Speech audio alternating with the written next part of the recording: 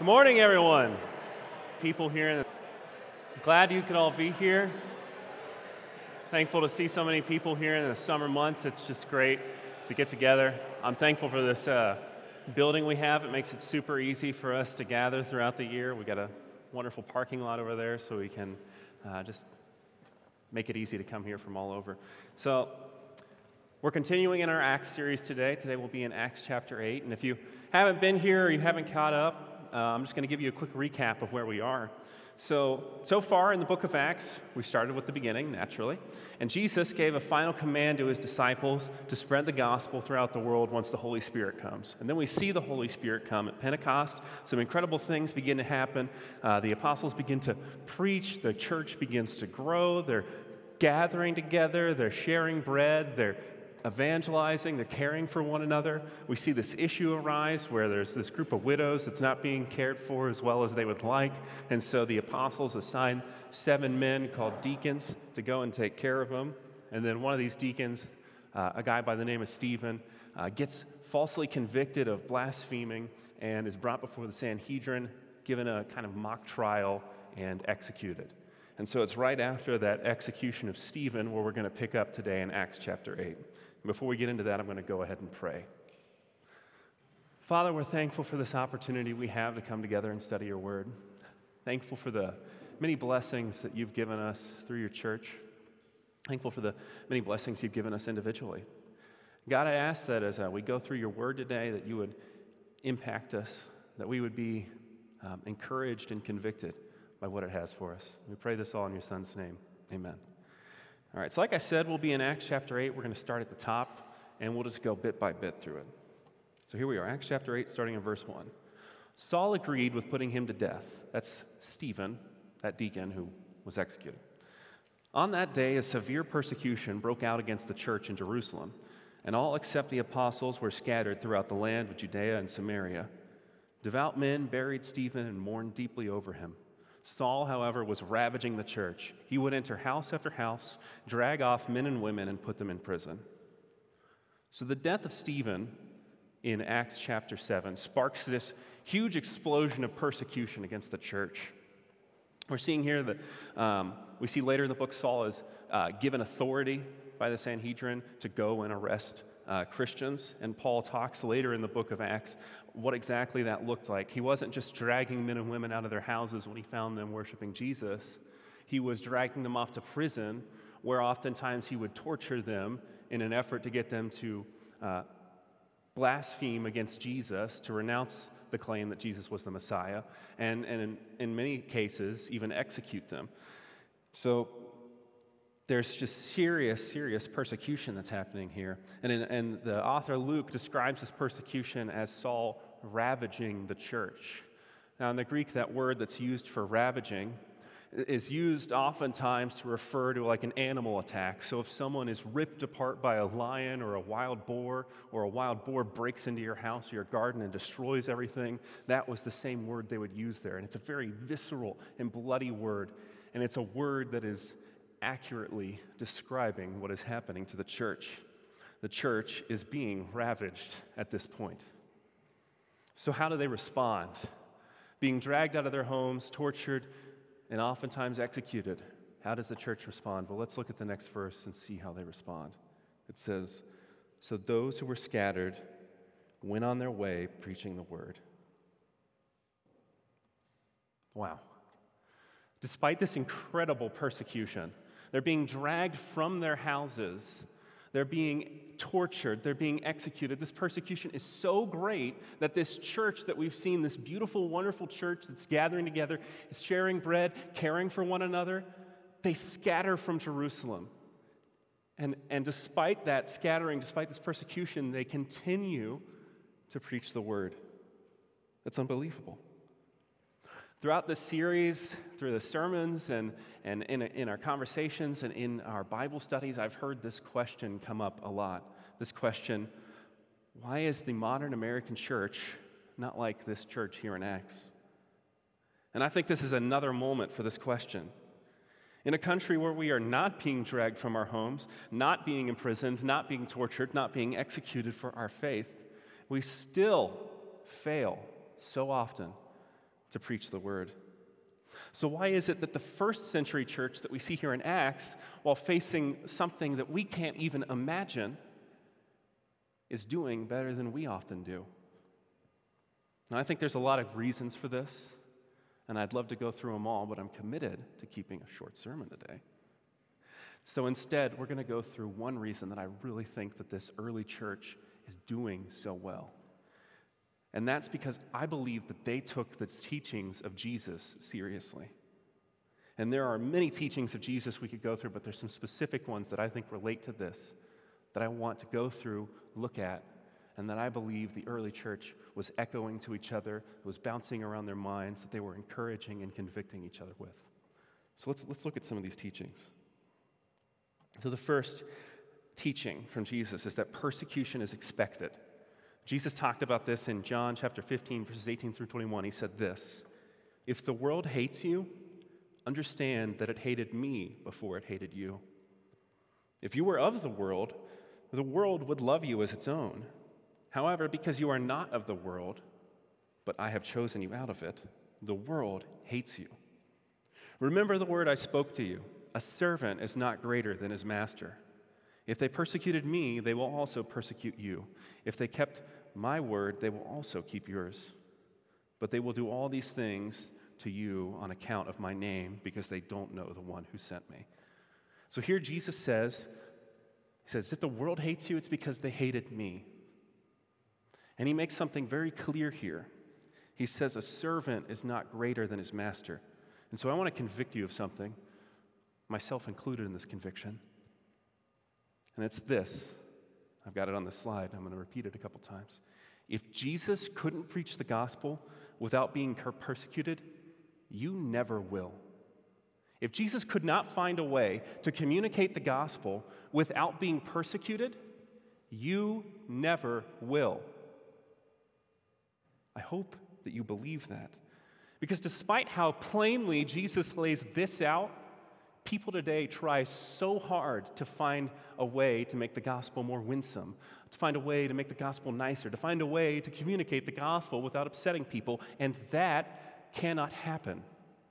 Because if Jesus couldn't do it, you cannot. And what often happens when these people try and find these ways of communicating the gospel is that they dilute the gospel. They take out the parts that people don't like. Oftentimes, this dilution ends up with the gospel boiling down to 3 simple words. God loves you. And those are great words. That's a great message. But if that's the only message, it's a hollow one.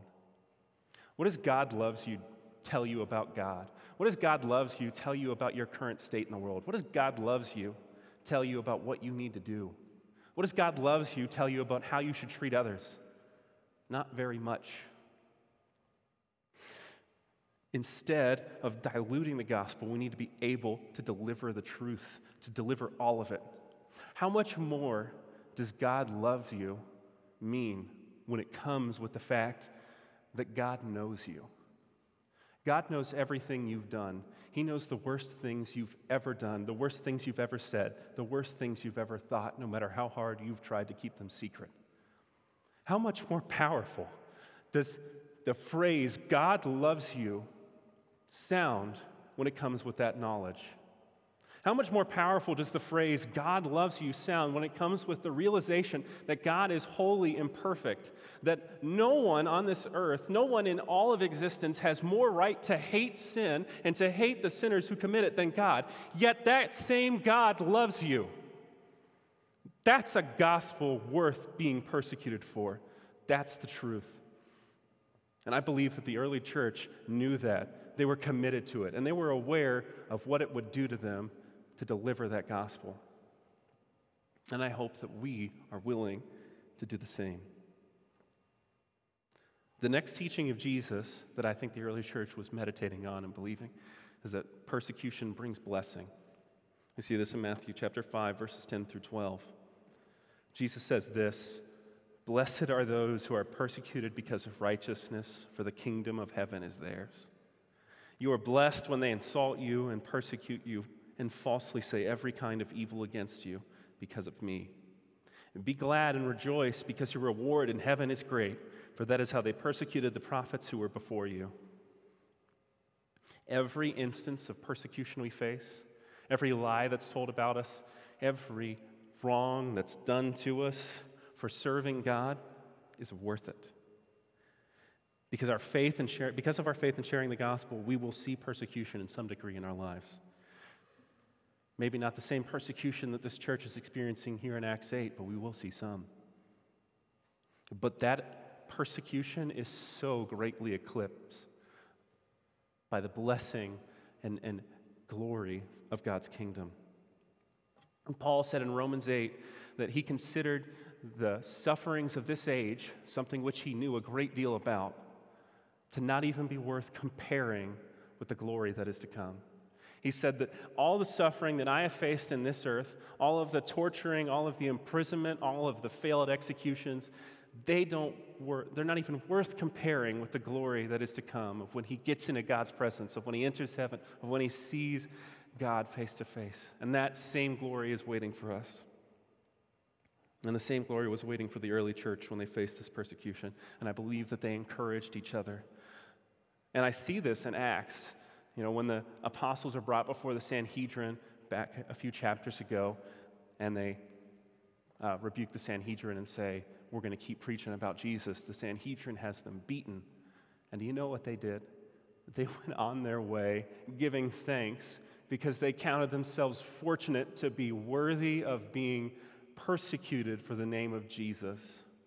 They saw it as a blessing. And I wish we would have that same mind shift here today. The next teaching of Jesus I want to look at is this. Jesus taught us to love our enemies. He said, love your enemies. Here in Matthew 5, verses 43 through 47. He said, you have heard that it was said, love your neighbor and hate your enemy. But I tell you, love your enemies and pray for those who persecute you, so that you may be children of your Father in heaven.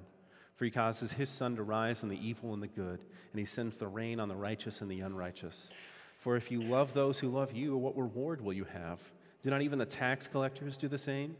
And if you greet only your brothers and sisters, what are you doing out of the ordinary? Don't even Gentiles do the same?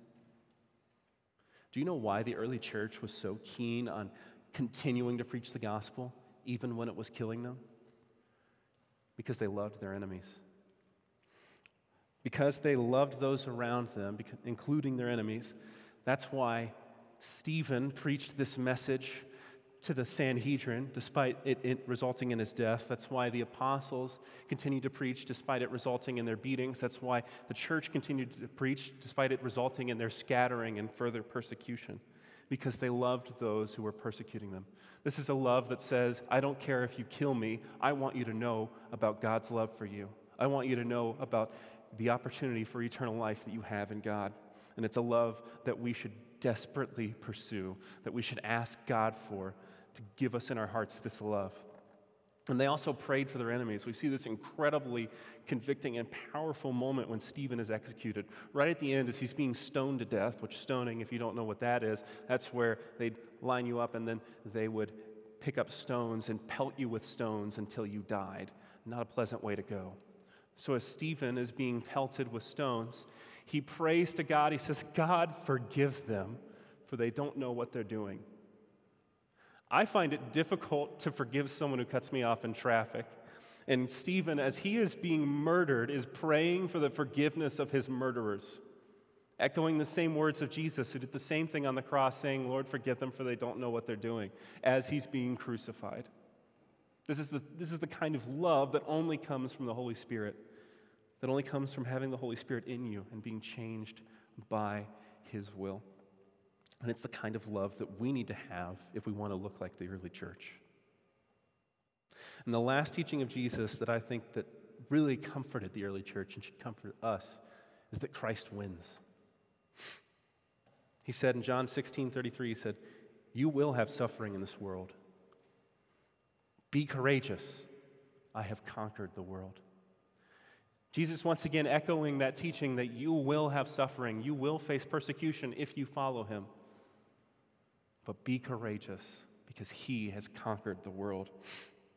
I think this is why the early church and why even Christians today have been able to face such difficult persecution, because they know that Christ has conquered the world. And we don't have to worry. Whatever they do to you, whatever pain they cause you, whatever they take from you, they can't take away the eternal life you have in Christ. Christ wins.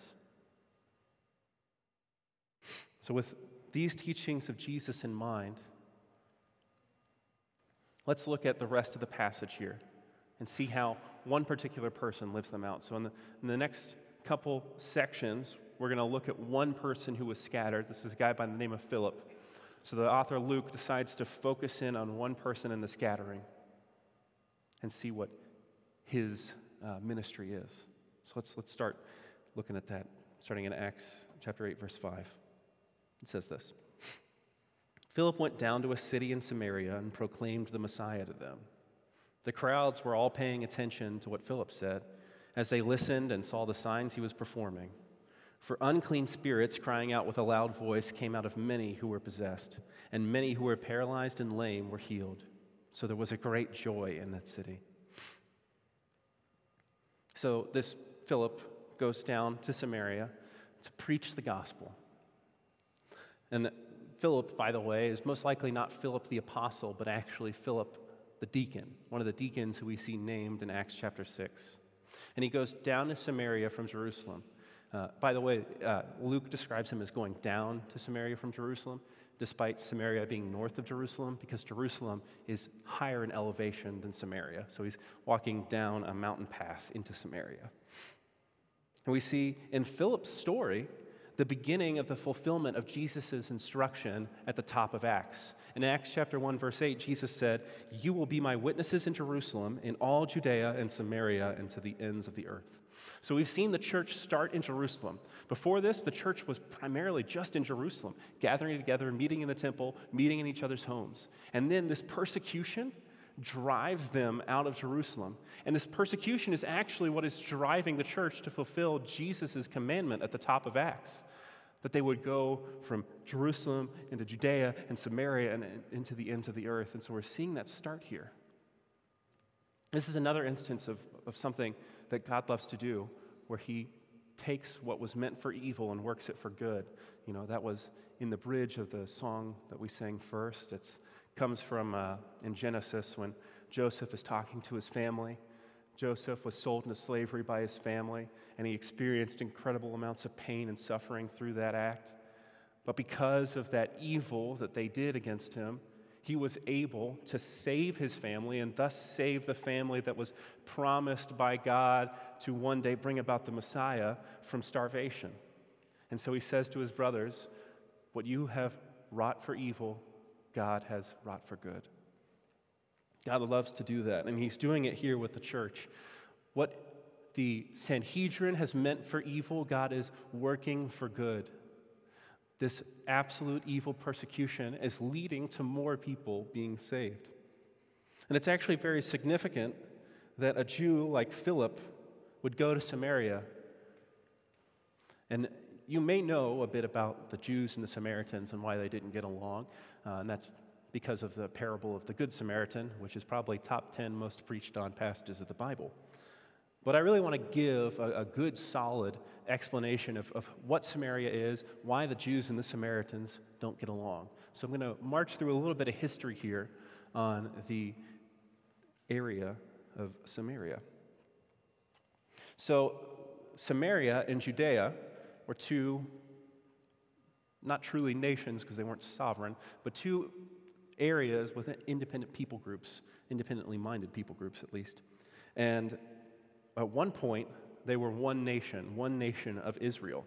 One nation of Israel that was founded when Moses led the Israelites out of Egypt, and then they took over Canaan, which was the promised land. And they divided up into their 12 tribes. They mostly kept to themselves for a while and had some judges that helped to maintain some order, but that wasn't good enough for them, and they asked for a king. So they got a guy by the name of Saul, and he was a so-so king. Started off pretty good, wound up pretty bad. Then they got a king, David. David was pretty good, did some great things for Israel. Then they got another king, Solomon, which was David's son, and he did some great things for Israel, built the temple, and Israel's feeling pretty good. Israel is in a pretty great place. One nation, they're winning right now. They've just built their temple. God's presence is dwelling over the temple. And Solomon dies, and his son Rehoboam takes over. And Rehoboam is not nearly as good as his father. And Rehoboam messes up some important negotiations, and all of a sudden, one nation splits into two.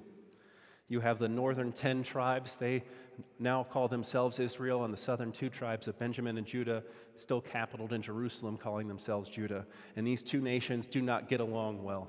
Imagine if during our Civil War, the South had won and stayed its own country. We would not have gotten along very well, and there would have been many conflicts. The same thing is true here with Israel and Judah. Now, where the name Samaria comes from is the later capital of Israel, the northern Israel, being in Samaria. Now, eventually, after many issues with each other, they finally get a bigger threat where another nation state comes and conquers the northern nation of Israel. It's the nation state, the Empire of Assyria. Now, the Empire of Assyria, they had a rather novel approach to empire building. What they would do is if they conquered you, they'd take a bunch of you out of the place where you lived and put you somewhere else. And then they'd take some other people they'd conquered and put them where you came from. The theory behind it was if you move people around, they're not as tied to the land, they're less likely to rebel. And so because of this, there are a bunch of pagans that are brought in to this nation of Israel, and they begin to intermarry with the Hebrews who are left over there. And so the Judeans, the Jews in the southern kingdom, see this as an abomination, a bastardization of the holy line of Jacob, the holy line of Abraham, this chosen people group. And with that intermarriage came a mingling of religions. The people in Samaria are now blending not only their ethnicity, but they're blending their religion with pagan religions. And so these Samaritans begin to look less and less like the people to the south of them. And over time, the people south, the Judeans, are taken out of their nation, but they are allowed to go back so they maintain some order of purity. So there's a lot going on here. So you have these both people returned, the Samaritans and the Judeans, and they, one will do something to the other, then the other will respond back and forth for a few centuries until Jesus shows up. And at this time, the Jews and the Samaritans just hated each other.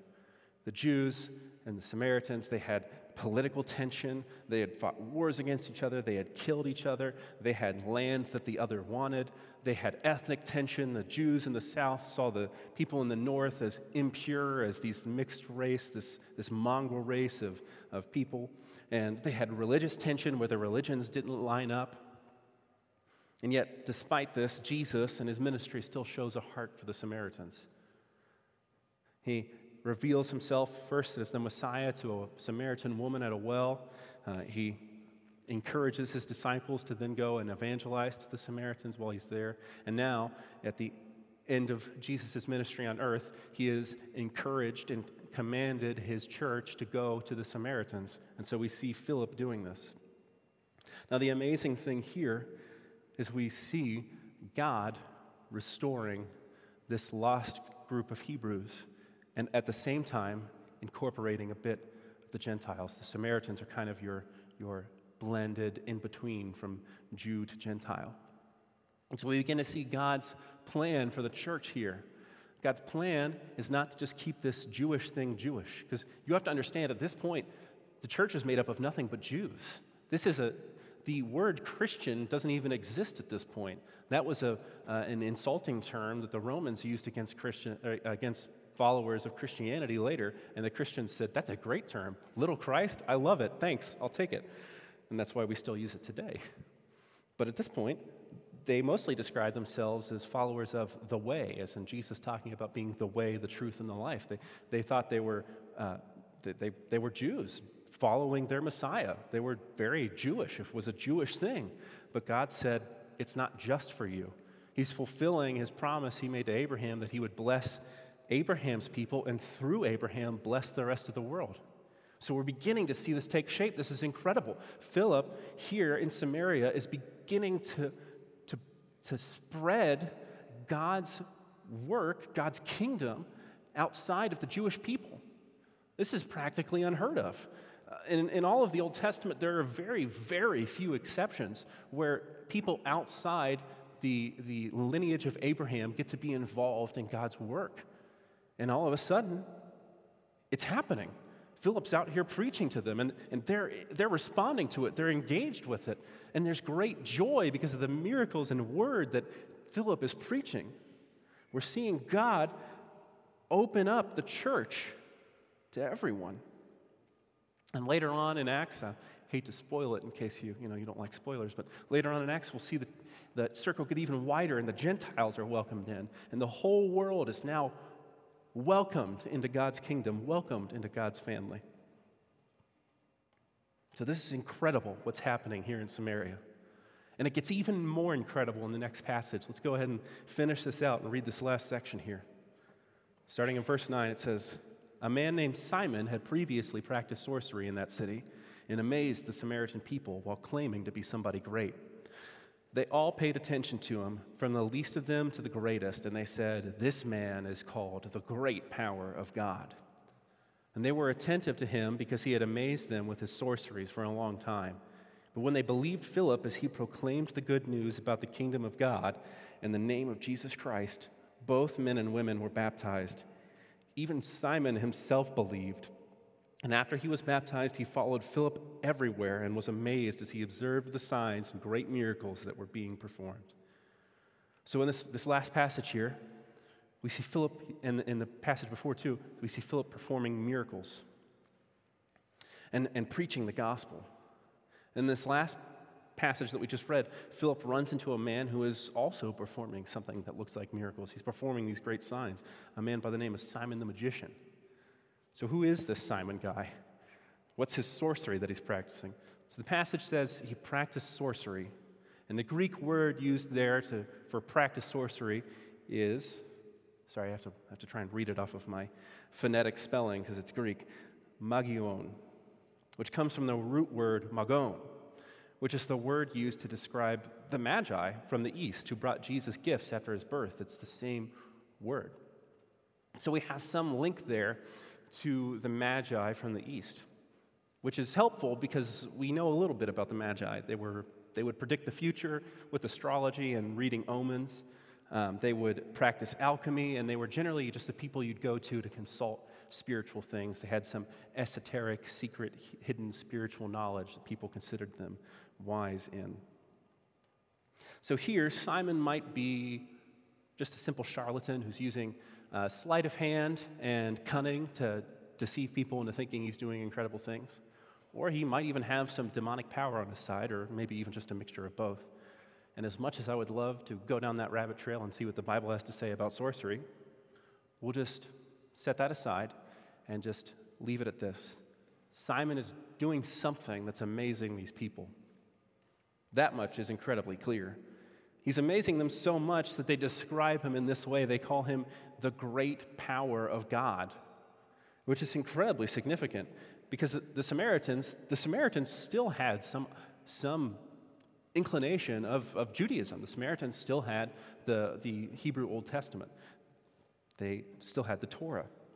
And in their translations in Aramaic, they would translate the word often used for God, the Hebrew word El, into an Aramaic word that meant power.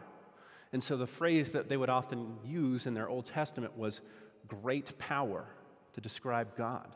And so they're aligning this Simon guy by calling him the great power of God. They're saying he is connected with God. He might even be God's angel, the angel of the Lord that we see in the Old Testament.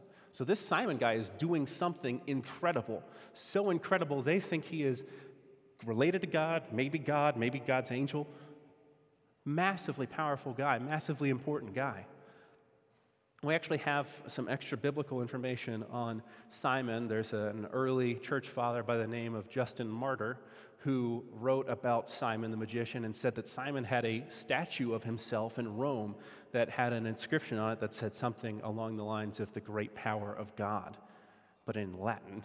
So this guy was a big deal. He was impressing a lot of people. And I say all this to show you just how powerful the gospel is. It's so powerful that people who've been experiencing this incredible sorcery of this man, whatever that may have been, so incredible, they're describing him as the great power of God. They experience that, and then Philip comes, preaches the word, and does some miracles, and they're like, this is the truth. Isn't that incredible? How true and powerful the gospel is, that it can stand up against this man's incredible sorceries. It's so incredibly powerful and true that even the man Simon himself believes and is baptized. It's incredible. So this should encourage you, because regardless of what the gospel runs up against, it will win. It is better, truer than any other religion, philosophy, or way of life that has ever existed. Another thing I want to point out here in this passage are the miracles that Philip is doing, and these miracle things, great signs that Simon is doing, and show the purpose behind each of them. So there's a strong parallel here between Philip and Simon. We see them both doing incredible things. They're both amazing the people. In the last passage, it says all the people were attentive to Simon. They listened to him because of these incredible miracles he's doing. Attentive to Philip. In this passage, they're attentive. It's talking about how they used to be attentive to Simon because of his great miracles, his great signs. But there's a big difference between why each person is doing those signs. Simon was performing great signs so that people would call him great. Philip was doing these great signs so that people would know God is great. So here we see that parallel where Philip comes and brings truth. Philip comes and he uses those miracles to reveal the greatness and truth of the gospel. And you see Simon, who had an empty way of life and empty signs, empty miracles that were astounding and amazing, but didn't bring the hope that the gospel brings. So as I close here, I want to ask again that question that I voiced at the top. Why isn't today's church like the church in the first century? And like I said, I think there are many reasons for that. I think one of them is that we are terrified of persecution. And we are blessed to live in the nation that we do. We truly do have freedom and rights and safety from serious persecution. And I think that's partly why we don't see that much persecution here in the States. But I think another reason is that we have declared of our own accord a spiritual ceasefire and believe it to be a spiritual peace. See, the difference between a ceasefire and a peace is a peace means the fighting's over, the war is done. A ceasefire means we're just going to stop fighting for now. And I think we've declared our own spiritual ceasefire, because when you see the church go on the offensive, when you see the church take the gospel out into the world, you see it get hit back, even here in the States. If you've ever evangelized, you've probably experienced that. I remember there's a story that I learned about when I was studying for the sermon. The Southern Baptist Convention, I forget when, but at one point decided they really had a people group they wanted to reach. And this people group was Jews in Chicago. They wanted to mobilize the churches there. They wanted to set up mission trips so that they could get people to go and evangelize to Jews in Chicago, because they wanted them to hear the gospel. And this resulted in massive pushback from many people. There were rabbis coming on talk shows talking about how oppressive this is, about how disgusting it is that Christians think their religion is so great, and why don't they just leave everybody alone? And everybody just attacking them, from politicians to celebrities, just saying, this is disgusting. Why don't these Christians just leave people alone? And it's because the church lives in a spiritual ceasefire here in America. And we think it's peace. When we don't go on the offensive, when we don't take the gospel out, people are generally okay with leaving us alone. But here's the thing, the enemy wins when we keep to ourselves. Doesn't matter what people follow, so long as it's not Christianity, the enemy wins. And that's why we need to take the gospel out to them, even if that means seeing spiritual warfare, seeing actual persecution in our lives. I think we also need to really meditate and consider those teachings of Jesus I highlighted back at the beginning. As you go out this week, I really want to encourage you to maybe reread them, look at them, pray about them, ask to be impacted by them, ask for that love that is willing to love enemies, ask for that love that's willing to pray for people as they are killing you, and be willing to take the gospel anywhere, even to the people you may hate. God opened up the church to everyone. He sent Jews into Samaria. You can take the gospel to someone you don't like. Remember the power of the gospel, that whatever it runs into, it's going to beat. The gospel is more true, more powerful, more impacting than any other way of life or religion or philosophy. So have confidence in that. And lastly, remember the point of sharing the word. The point is to magnify God. Just like Philip doing those miracles and preaching, he wasn't doing it so that he would be recognized, so that he would elevate himself in position. He was doing it because he loved those he was reaching and he wanted them to know about God. So as we do all of this, keep that in mind. As you pursue others, as you take the gospel to them, even if it involves persecution, that you would do it for the glory of God. The band can go ahead and come back up as I pray. Father, we're thankful for your church. We're thankful for the just many blessings that you've given us. God, I'd ask that you'd give us strength even in persecution. Help us to endure what may come. Help us to remember that persecution will come if we follow you. And give us the strength to carry out a full gospel worth being persecuted for. God, help us to love our enemies, love them so much that we want them to hear the gospel even if it kills us. God, just mobilize your church here in the States that we would be excited to take the gospel to those we may not like, that we'd be excited to take the gospel out into the world and be hated for it. God, I ask that for myself as well. Lord, we're just thankful for your Son, thankful that you have overcome, thankful that no matter what is done to us, we are secure in the eternal life that you have promised us. God, you are so good. Help us just to praise your name, to find joy in our worship here in this last set. We pray this all in your Son's name. Amen.